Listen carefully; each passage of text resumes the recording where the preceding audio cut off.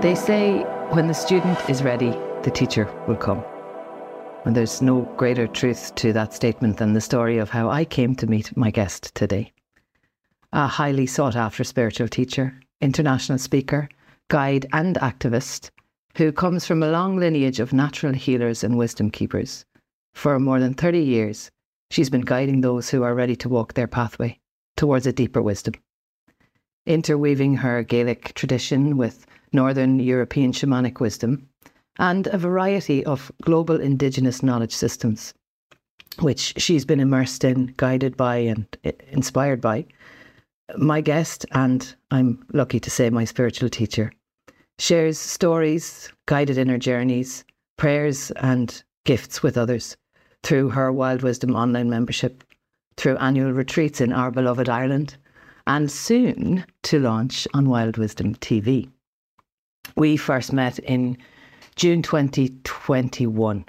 So on the day that this podcast goes out, it will be exactly 2 years to that day, which is part of the reason why I asked for this interview today. We met in the Emotion Club on Clubhouse, the first room I ever entered, and the first time I encountered Michelle MacEwan. Thank you so much for being here today, Michelle. I am really privileged to have you on the show. Oh, thank you so much, Christine. It's so good to be here. So the podcast is about the nature and nurture of communication, and I explore it from the perspective of the brain, how we think about and perceive communication across cultures, across languages. And the series is about communication through the ages, thinking about how communication mannerisms, beliefs, and behaviours have changed over the years, over your lifetime, over your career, and also as a result of globalisation, of technology changes, which we began touching on before I pressed record, and I paused us for just a moment before we did that.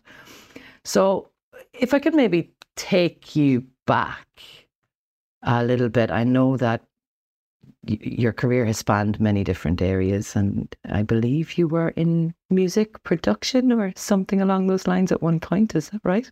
Yes, as a young woman, while I was at university, and then when I completed university, I was involved in the music industry. My first husband was a singer-songwriter, and of course, I just love writing poetical, lyrical, as you know, pieces. So I was really involved just from that perspective, writing, being part of what was developing with the bands and all that stuff. It was a long time ago in the 1970s and early 80s. So it was like a wild ride. At that age, it was very, it was exciting. It was stressful. It was everything, and the way the music industry was in Australia in those days, it was really, like this whole country, the last Wild West in many ways. And so it was quite an experience, including those very early days in the 80s. The late 70s, early 80s, when we started recording with computers. Okay. And that's a whole other story, but we can come to that if you like. I don't want to lead you in any particular direction. If that's where we go, we go. The early 80s is when I was born, so to start there works perfectly. And I don't mean to, well, you know how old I am. Well, the thing that while we're on the topic, that the computer took up 3 walls of the room. It was like huge. Wow. The internet computer setup, the digital setup took up 3 walls of the room, and we recorded I think 5 songs, and it was all a miracle the way it happened. And now look at us, with these little tiny computers, and plug a mic in, link up to Zoom, and off we go. Yeah. It's a different world. Look, of course, if you think about, the kookaburras are going to join in. So the kookaburras, for anyone who's listening who isn't too familiar with Australia, is a beautiful little fluffy, plump bird that's blue and grey, and a bit of white, if I remember correctly. Yeah, and they've got orange and black striped tails tipped in white. They're very amazing looking creatures. They're like an Australian kingfisher, with a big fat beak. Mm-hmm. And they live in family groups. And this is the time of morning where they're waking up. It's the same, talking about communication. The magpies here are different to European magpies, and they've got a beautiful song. They start at the crack of the first bit of light, and then maybe 10 minutes later the cuckoos start, and then they come back for another round as daylight's really coming in. So you really know if it's first light and now it's proper light coming by those birds talking to us. And if you really want to go back in time, that would be how our ancestors operated as part of a whole community of communication that gave them all the right signals. They didn't need a watch. They just looked at the sky, listened to the birds, and observed, and were part of the whole. But going back to those early years, even going back further, we didn't have mobile phones back then. I was reflecting on this the other day and how incredible. When I was a teenager, it was still the call boxes. Your parents had a phone at home. Everybody I know was always in trouble for being on the phone to their friends. The old landline plugged in, and we used to go to the phone boxes to get out of the house and have a walk, maybe 5 blocks to where there might be a public phone in like a little phone box. You could go inside and roll your 20-cent coin around in super glue, drop it in, and it would hold the thing open, and because you used to have to keep dropping coins in back in those days. So we had these little tricks of the teenage trade of getting around that. And but it was a different world. It was, we thought it was fast. Our parents thought it was fast, but looking back now, it was much more. It was slow communication. People still wrote letters. People, to make an international call was a really big deal and really expensive. So, you hear people talking these days about slow food, slow cooking.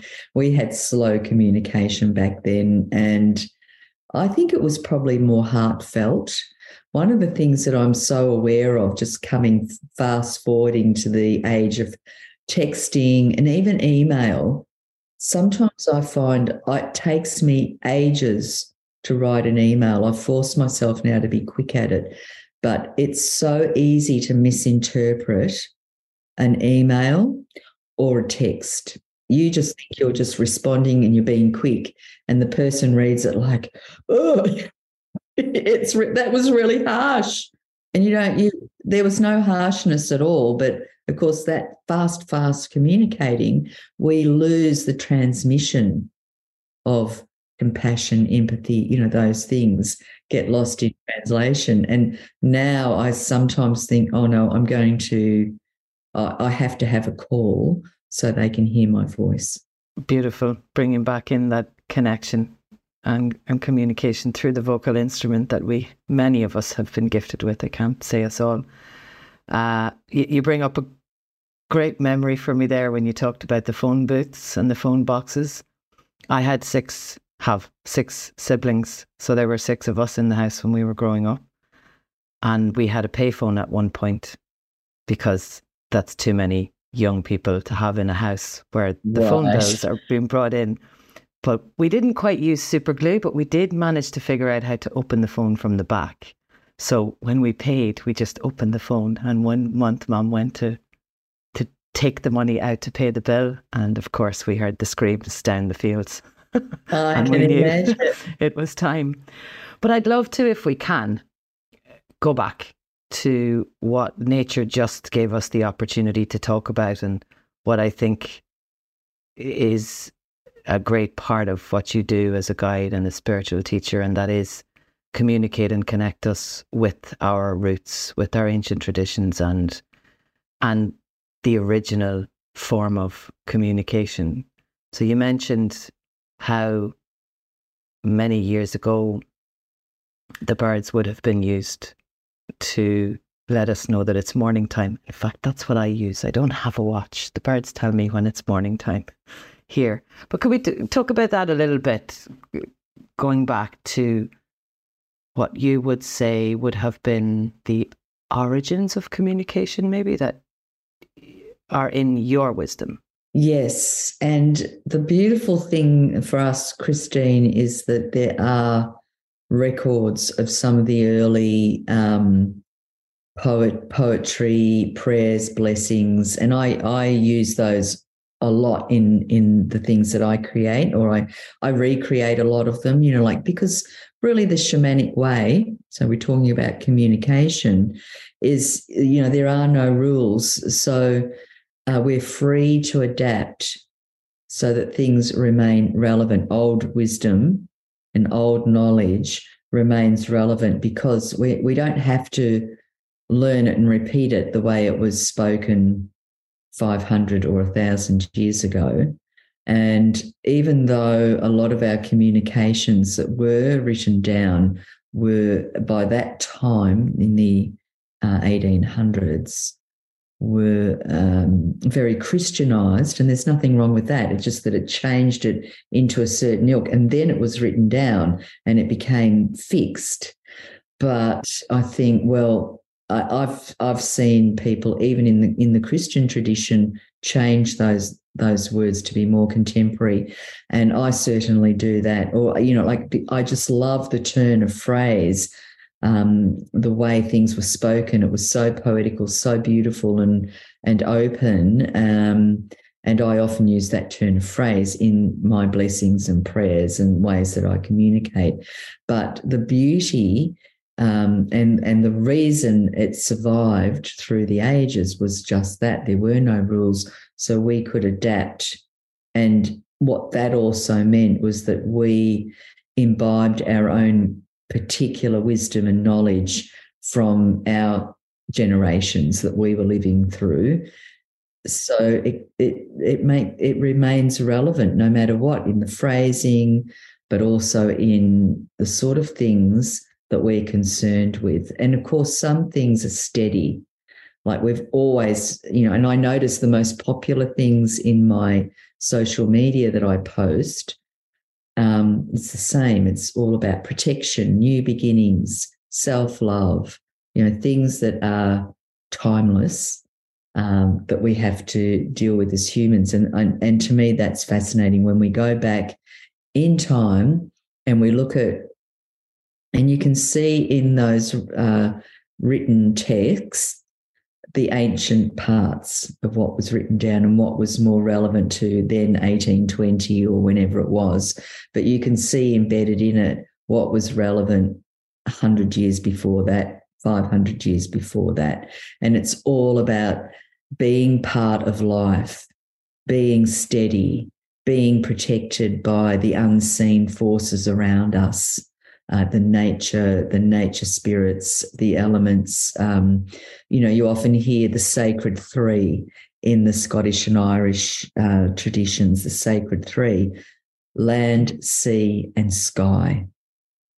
And that tells us a lot. So those kind of communications that have stayed with us, and then people like myself take up and share, it's bringing this quality into life, even if people aren't fully aware of it, of the foundation of the ancestors, and really importantly in this day and age, the connection to the natural world, which is what we're, largely alienating ourselves from. And even you hear a lot, this is something, I know I'm going back and forth between the old and the new, but it's really relevant. So these days you hear people talking about, I must go out and connect to nature. I must get connected to nature. It's really healthy. And this is true. But what's really unhealthy about that is that language is really disconnecting, because we are nature, not separate. So to say I've got to get connected to nature, we've already disconnected, but we are nature. So it's about going out and participating with the rest of nature, joining with our kin. And I'm a great fan of Robin Wall Kimmerer, who wrote, she's written beautiful books about moss. Braiding Sweetgrass might be a very well-known book by her. And she's a Potawatomi, I think. I'm terrible if I've mispronounced that, but I think that's her Native American tradition. And she talks about finding a different word rather than it to describe nature, the rest of nature, like we humans, and then there's them, it, they. And she has a word in her language that sort of means like kin and kinship. But I think in the old ways, the old way of phrasing, of being present, of interacting in our holy words, we did acknowledge nature as kin rather than it, which is cold and it isolates us. We isolate ourselves from the rest, from the whole. And the fact of the matter is we are part of the whole earth system. And language is, I think, a really primary way back to finding ourselves as part of the whole earth system again. Absolutely. There's so much in that that's resonating with me. When you talk about language and the use even of the pronoun, there's a lot of talk at the moment about pronouns, not just related with nature, but with the person as well. The word that comes up for me is labels and the labeling. I am a this, I am a that. I find it really difficult. I mean, I can't judge it because it's a huge movement. It's creating terrible strife in the teenage and even pre-teenage world, where kids who are troubled start identifying, and then there's, especially in certain countries, which we won't mention, where it's taken extremely seriously, like really seriously. And I have spoken to a lot of parents who are really impacted by this and have terrible stories. I'm not saying it's good or bad. I can't judge it. For me, I won't buy into it. I'm who I am. I'm not he, she, whatever, they, them, anything. I'm me. And to start identifying like that, I think is, it can be very divisive. But a lot of people I really respect are doing it. And I just think, well, it has meaning for them, but it doesn't have any meaning for me at all. For me, what you did there was take it to yourself. And that, where I come from a communication perspective, from a connected communication perspective, is exactly that place where we each have our own perception of the world and our own perceptions of ourselves. Nobody gets to tell us whether our perception of ourselves is right or wrong. It's ours. It's the same with opinion. And what you said was that that's not who you are. So I'd like to ask you this, if you don't mind, because this is something I've been pondering. The who and the what. I find it very difficult to say that there is a who. And I know this might be a little curveball going from communication through the ages, but it's been written about and talked about for millennia, as far as I understand from any research I've done. When someone is asked, who are you? The tendency is to answer with a characteristic, which is the answer to a what. So as my guide and my spiritual teacher, maybe I'm taking a personal moment here to probe you on this, but what is your take on the who and the meaning of who? Yeah, that's a really, it's an interesting question, because what do it can be very subjective, when you think about it, because it depends on individuals' interpretations of that. But what springs to mind, and it might not be answering the question, but as you know, I work with wildlife. I do wildlife rescue and rehabilitation. We've got a centre here, and we specialise actually with macropods, mostly wallabies. And that's that point I was making before about it, referring to it, that, for me, though, I always think of, when I write about the animals or speak about them, it's who, they, them. They're not it. They're just like me. And I relate to them like that. They are my kin. In fact, I often prefer their company to humans. Some. So who am I? Is that, who am I? I'm not quite sure how to answer the question, to be quite honest.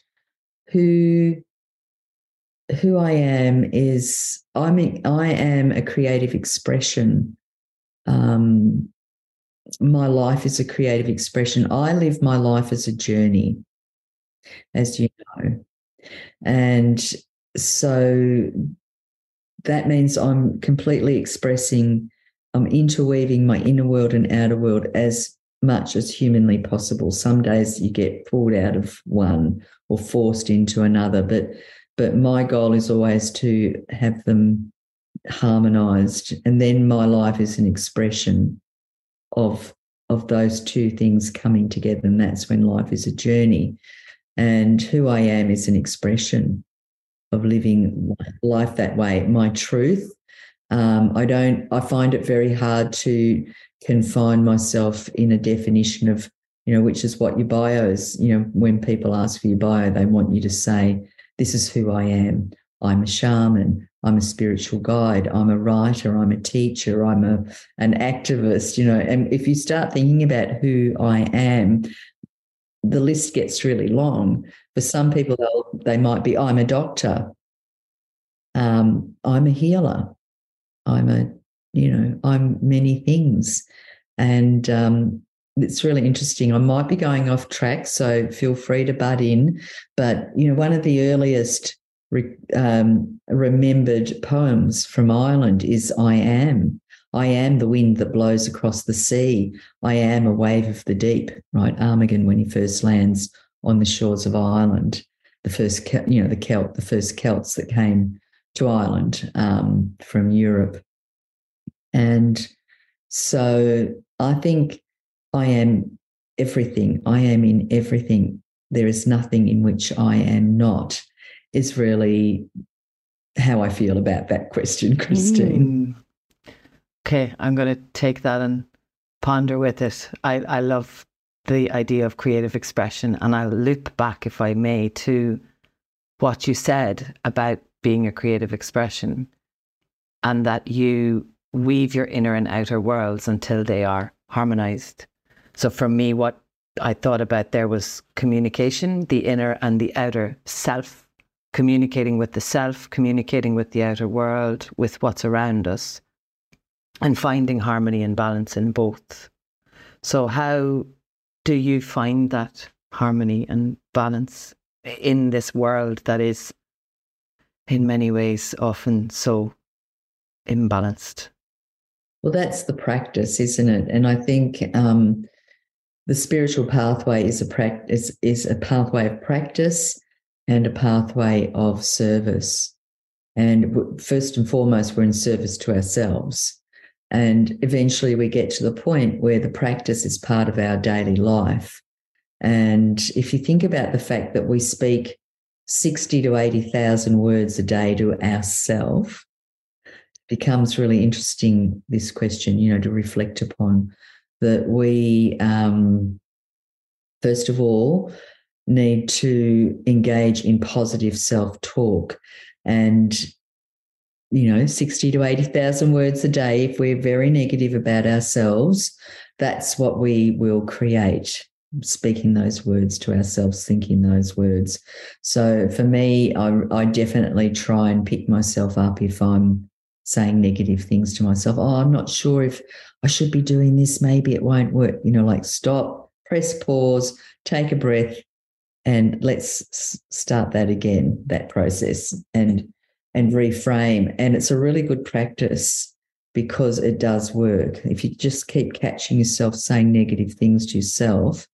I did a negative self-talk fast recently, 21 days, where I had to catch myself every time I had a negative thought or I said negative things about myself. I had to go, press pause, reframe. And it's incredible what a difference it makes. Wow, that's brilliant. I'm thinking about Lent now. You could go off being negative to yourself for Lent. I'm fasting. I'm fasting. No negative thoughts. Thank you very much. That's great. Negative.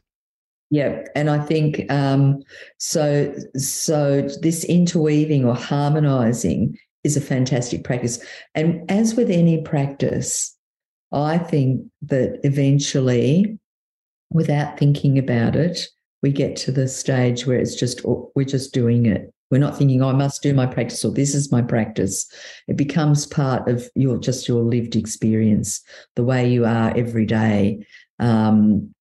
So it's, in the end, it's not a separate thing, it's time for me to meditate. I've been meditating my way through the whole day or journeying my way through the whole day while I'm cooking. It's like a moving meditation, stirring the pot, chopping, putting in the spices, smelling, inhaling the fragrances. Life can be whether you want to meditate or do the inner journey, be a visionary. It's all there for us. It's all in the attitude. And for me, I'm very conscious of my inner world and harmonizing. And the easiest way for me to get back to ground zero is to go outside. I'm surrounded by incredible nature and I can look out the window, but it's all there around me. But just to step out and breathe in the smells and hear the sounds and commune with the soundscape of where I live. My ecosystem, just going about daily life. That sound, that kind of communication, that does it straight away. The inner and the outer world, just like like DNA go together. And you're creating a certain energy then, not just for you, but for the environment around you. You're harmonizing. And I can go outside and animals that, like the frogs here, usually when you go past the frog pond, they all stop. We've got dams and we've got, especially at this time of year, things that aren't water that isn't here in summer, but it all gets filled up because there's thousands of frogs here and you hear them going chorusing. There's this layer and then a bit further down that layer and on and on and on down into the valley, and just incredible. But when we walk through a neighbour's property or somewhere else, you come upon the dam and the frogs all suddenly fewer and fewer voices, and then the last big voice, just as you're about to get there, shuts down.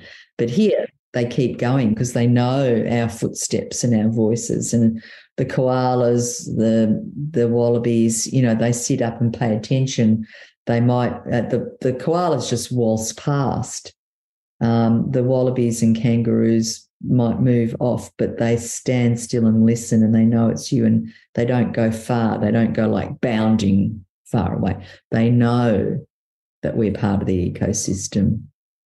And to have that kind of awareness of how everything, and I love the word commune because it takes us a step away from the brain trying to rationalize. How do you communicate with the ecosystem? I commune with it. And that's commune, Kate. It's inside the word.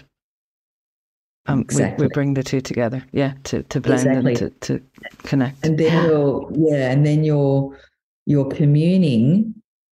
So that's really an inner world coming into the outer world and receiving back. So the practice of communing, I think, is a really important part of that interweaving. Beautiful, beautiful.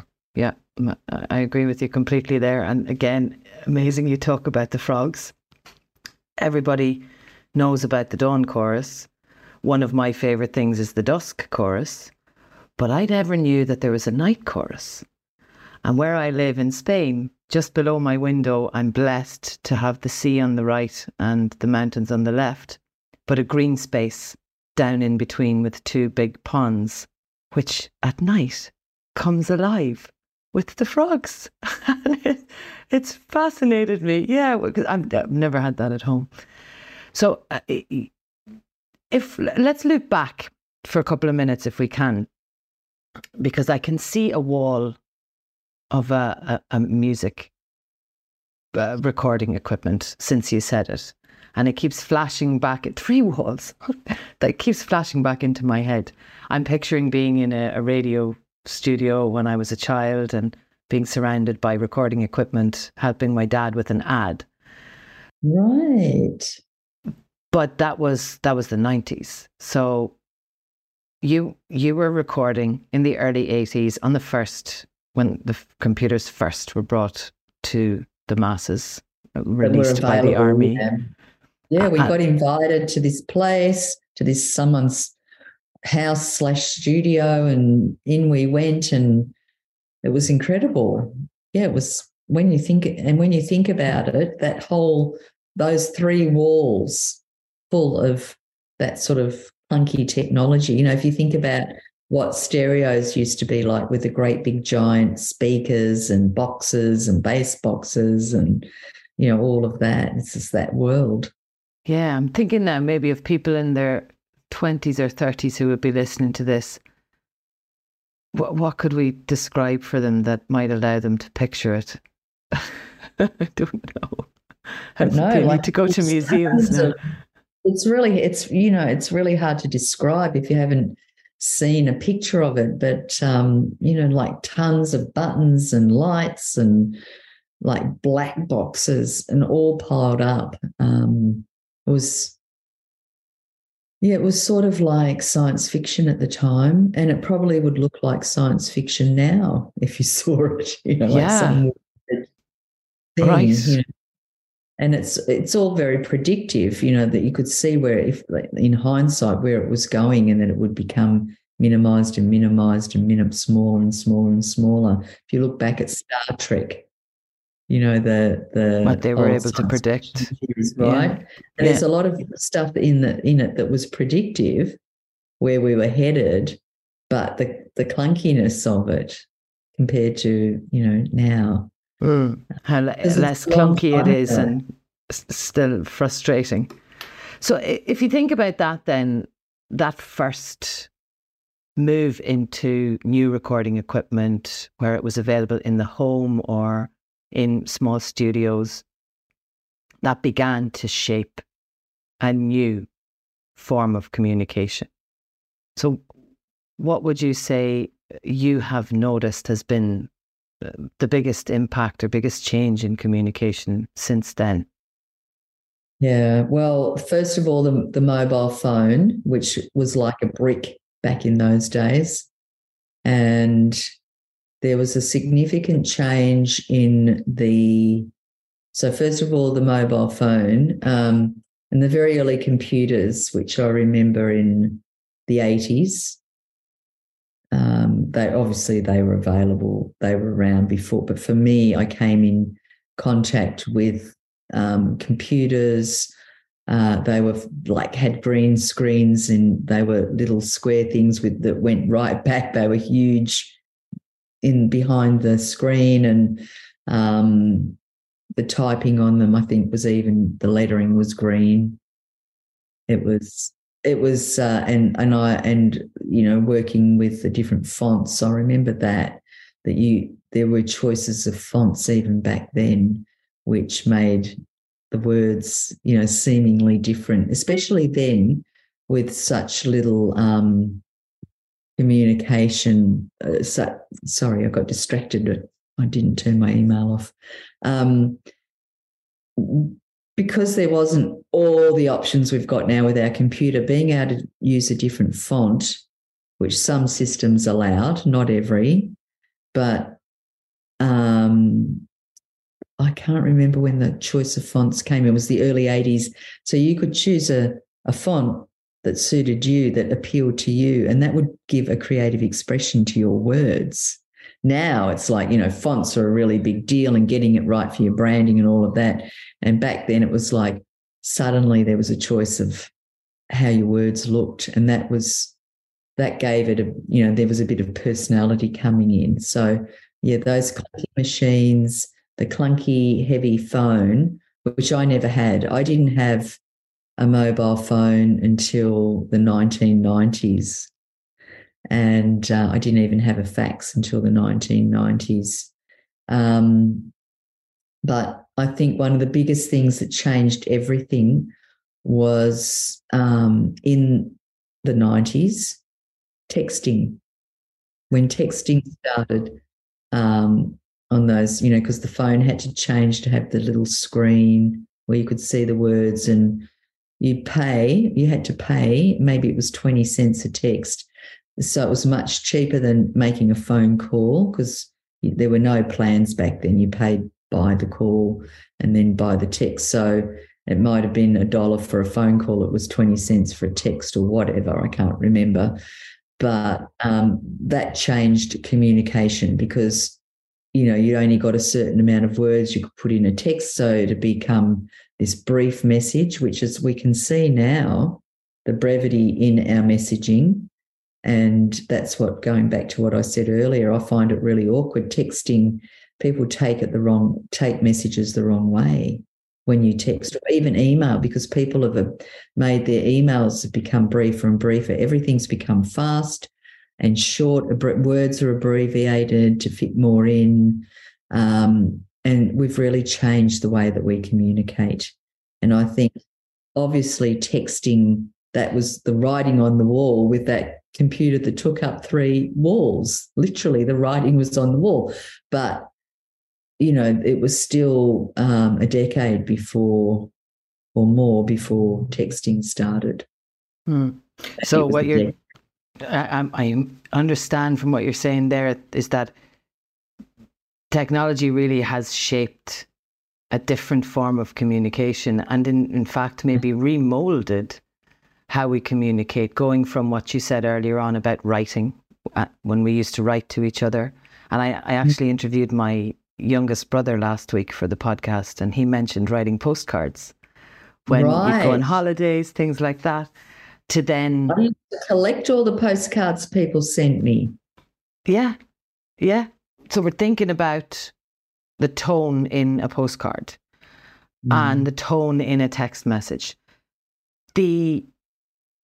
The length is actually not really that much different. You couldn't write a huge amount, well, unless you wrote very, very small, like a prison note on your postcard, which I did do sometimes. But generally, a postcard had 3 or 4 sentences about what you were doing on a holiday, and it was posted.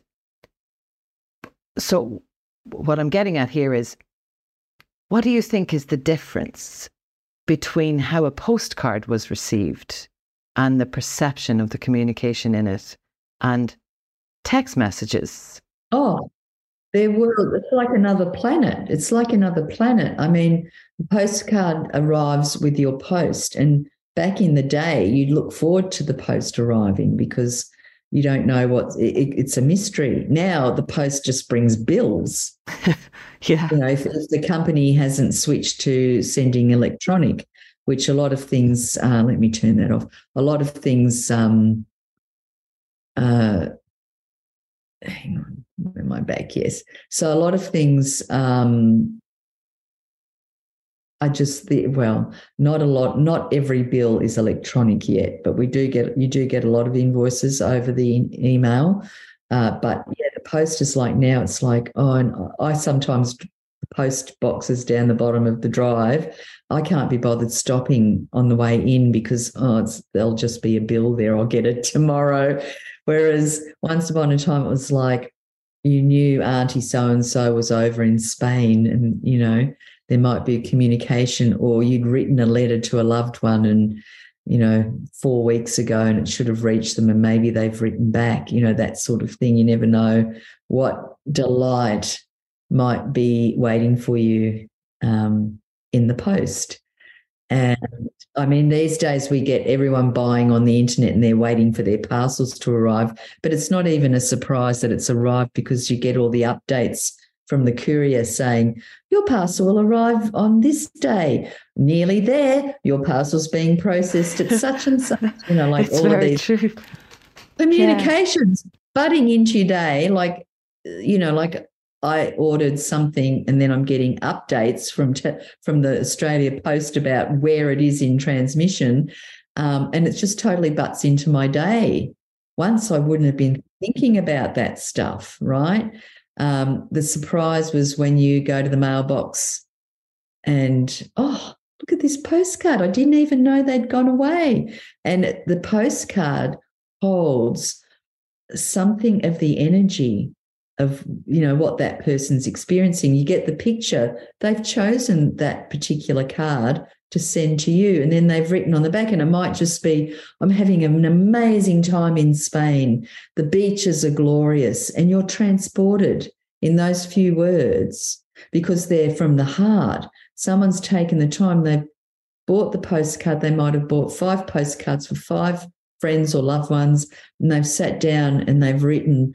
And remember spiritually that the hands do the work of the heart in the physical world. So that writing, that's coming from the heart and it's going in, and we feel that energy. Language, the written language and the spoken language are so potent.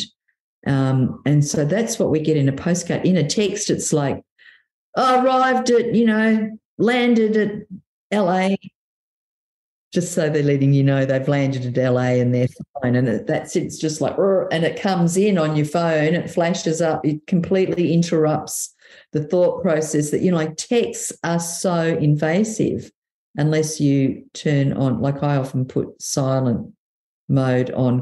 Got an iPhone, and that means it doesn't show it on my display. So I have to open the phone to see, oh, I've got 6 messages or whatever. And if I forget to do that, like I forgot to turn my email off, and it's suddenly flashing up, emails are coming in, you know, like that, constantly taking me out of my own space that I'm in and what I'm doing. Yeah, and that is really what's resonating with me here. And we've been talking for quite some time now, so I think it might be a brilliant way to bring this to a nice, rounded, maybe not end, because I hope I'll have you back on again and we'll talk further.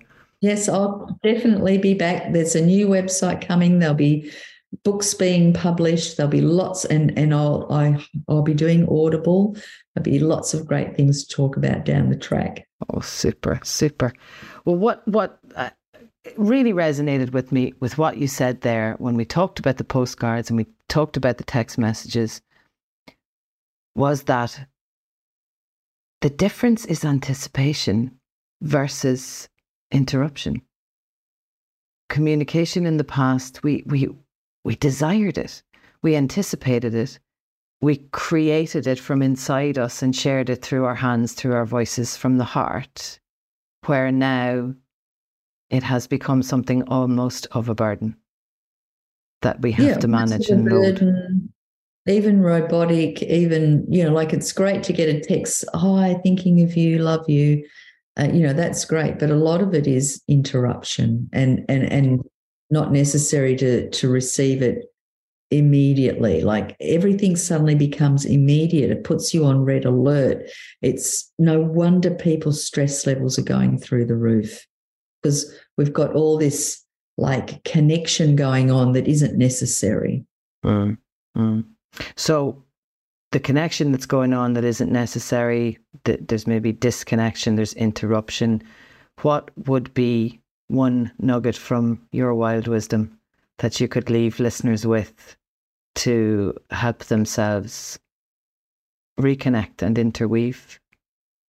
Yeah, I think listening to the voice of the heart, that inner voice, and trusting it and following it. So if your intuition or the voice of your heart says to you today is not a day to pay attention to my phone, but you might need the phone near you, just put it on quiet, whatever ability you have so that you don't see the messages flashing up, so that you're not aware that, all these texts are coming in. And a lot of people would find that challenging, but you could say, okay, for the next 3 hours, and at midday I'm going to check my texts, and just put it away and get on with your day and allow yourself to be creative.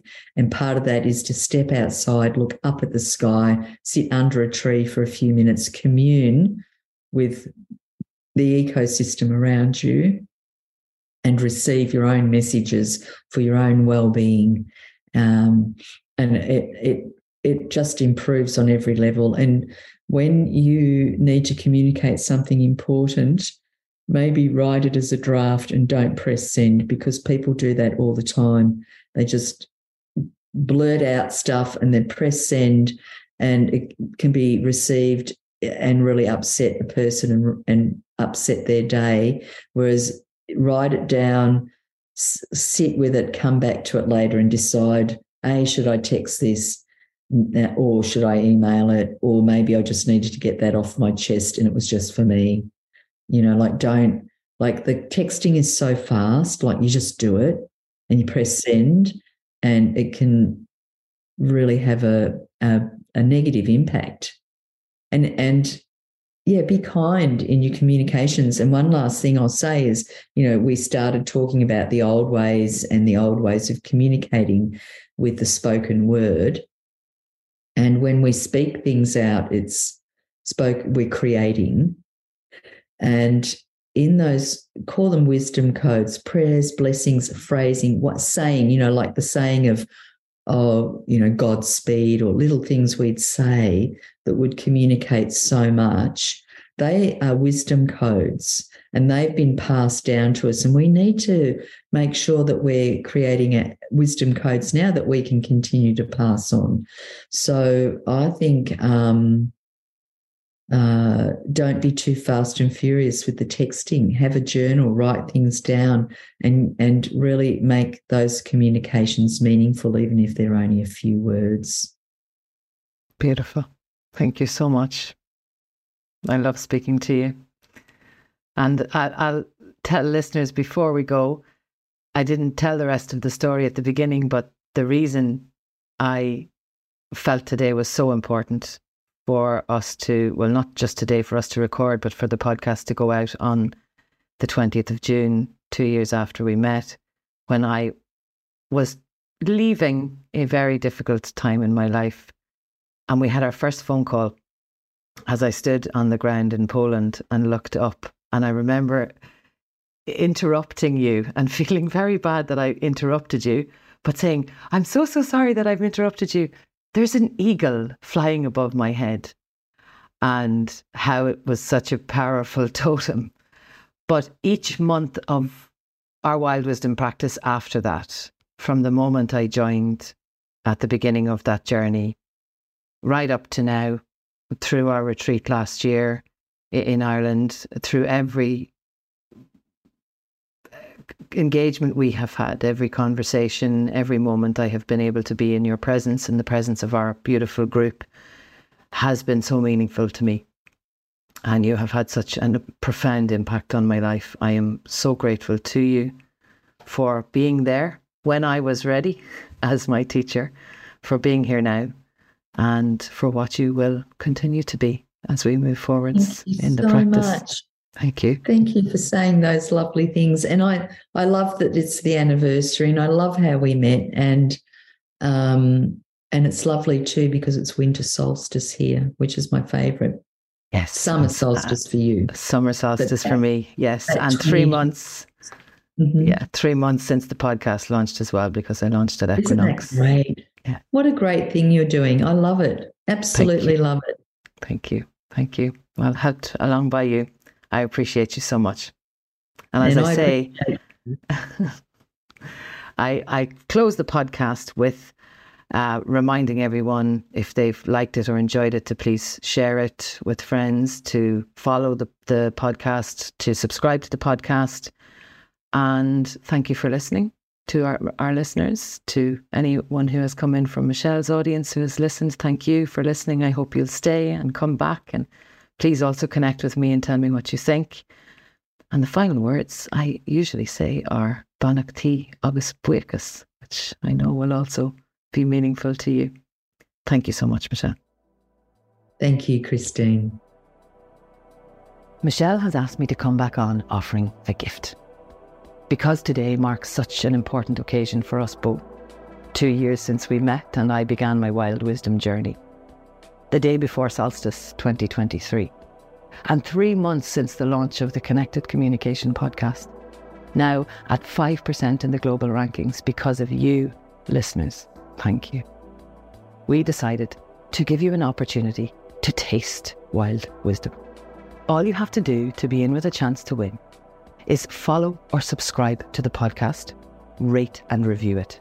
Depending on the platform you use, it might be a subscribe button, follow button, hit the bell, press the star, or click review and write a little comment. Find me at my social media channels from the show notes below and send me a DM with the picture of your screenshot, or with your screenshot. Once we've collected all the screenshots, by midnight tonight, on the day the podcast launches, the 20th of June 2023, we will put them into a draw to win a trial of the new Wild Wisdom membership if it's launched by then. Michelle's on the finishing touches of it at the moment. And if it's not ready and not launched, you will win access to one of the Wild Wisdom membership calls to get up close and personal to Michelle and the group. Learn about how the spiritual pathway of Wild Wisdom works. Experience and explore it for yourself.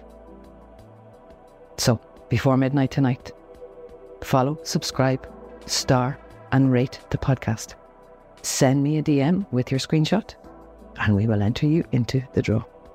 I'm looking forward to hearing your thoughts, comments and seeing your screenshots, and maybe meeting you on a Wild Wisdom call sometime in the future. Until then, do come back and listen to the podcast. Share it with your friends who you think might enjoy it or be interested in it. I'm grateful for your space and for your energy. Banach Tí agus buíochas.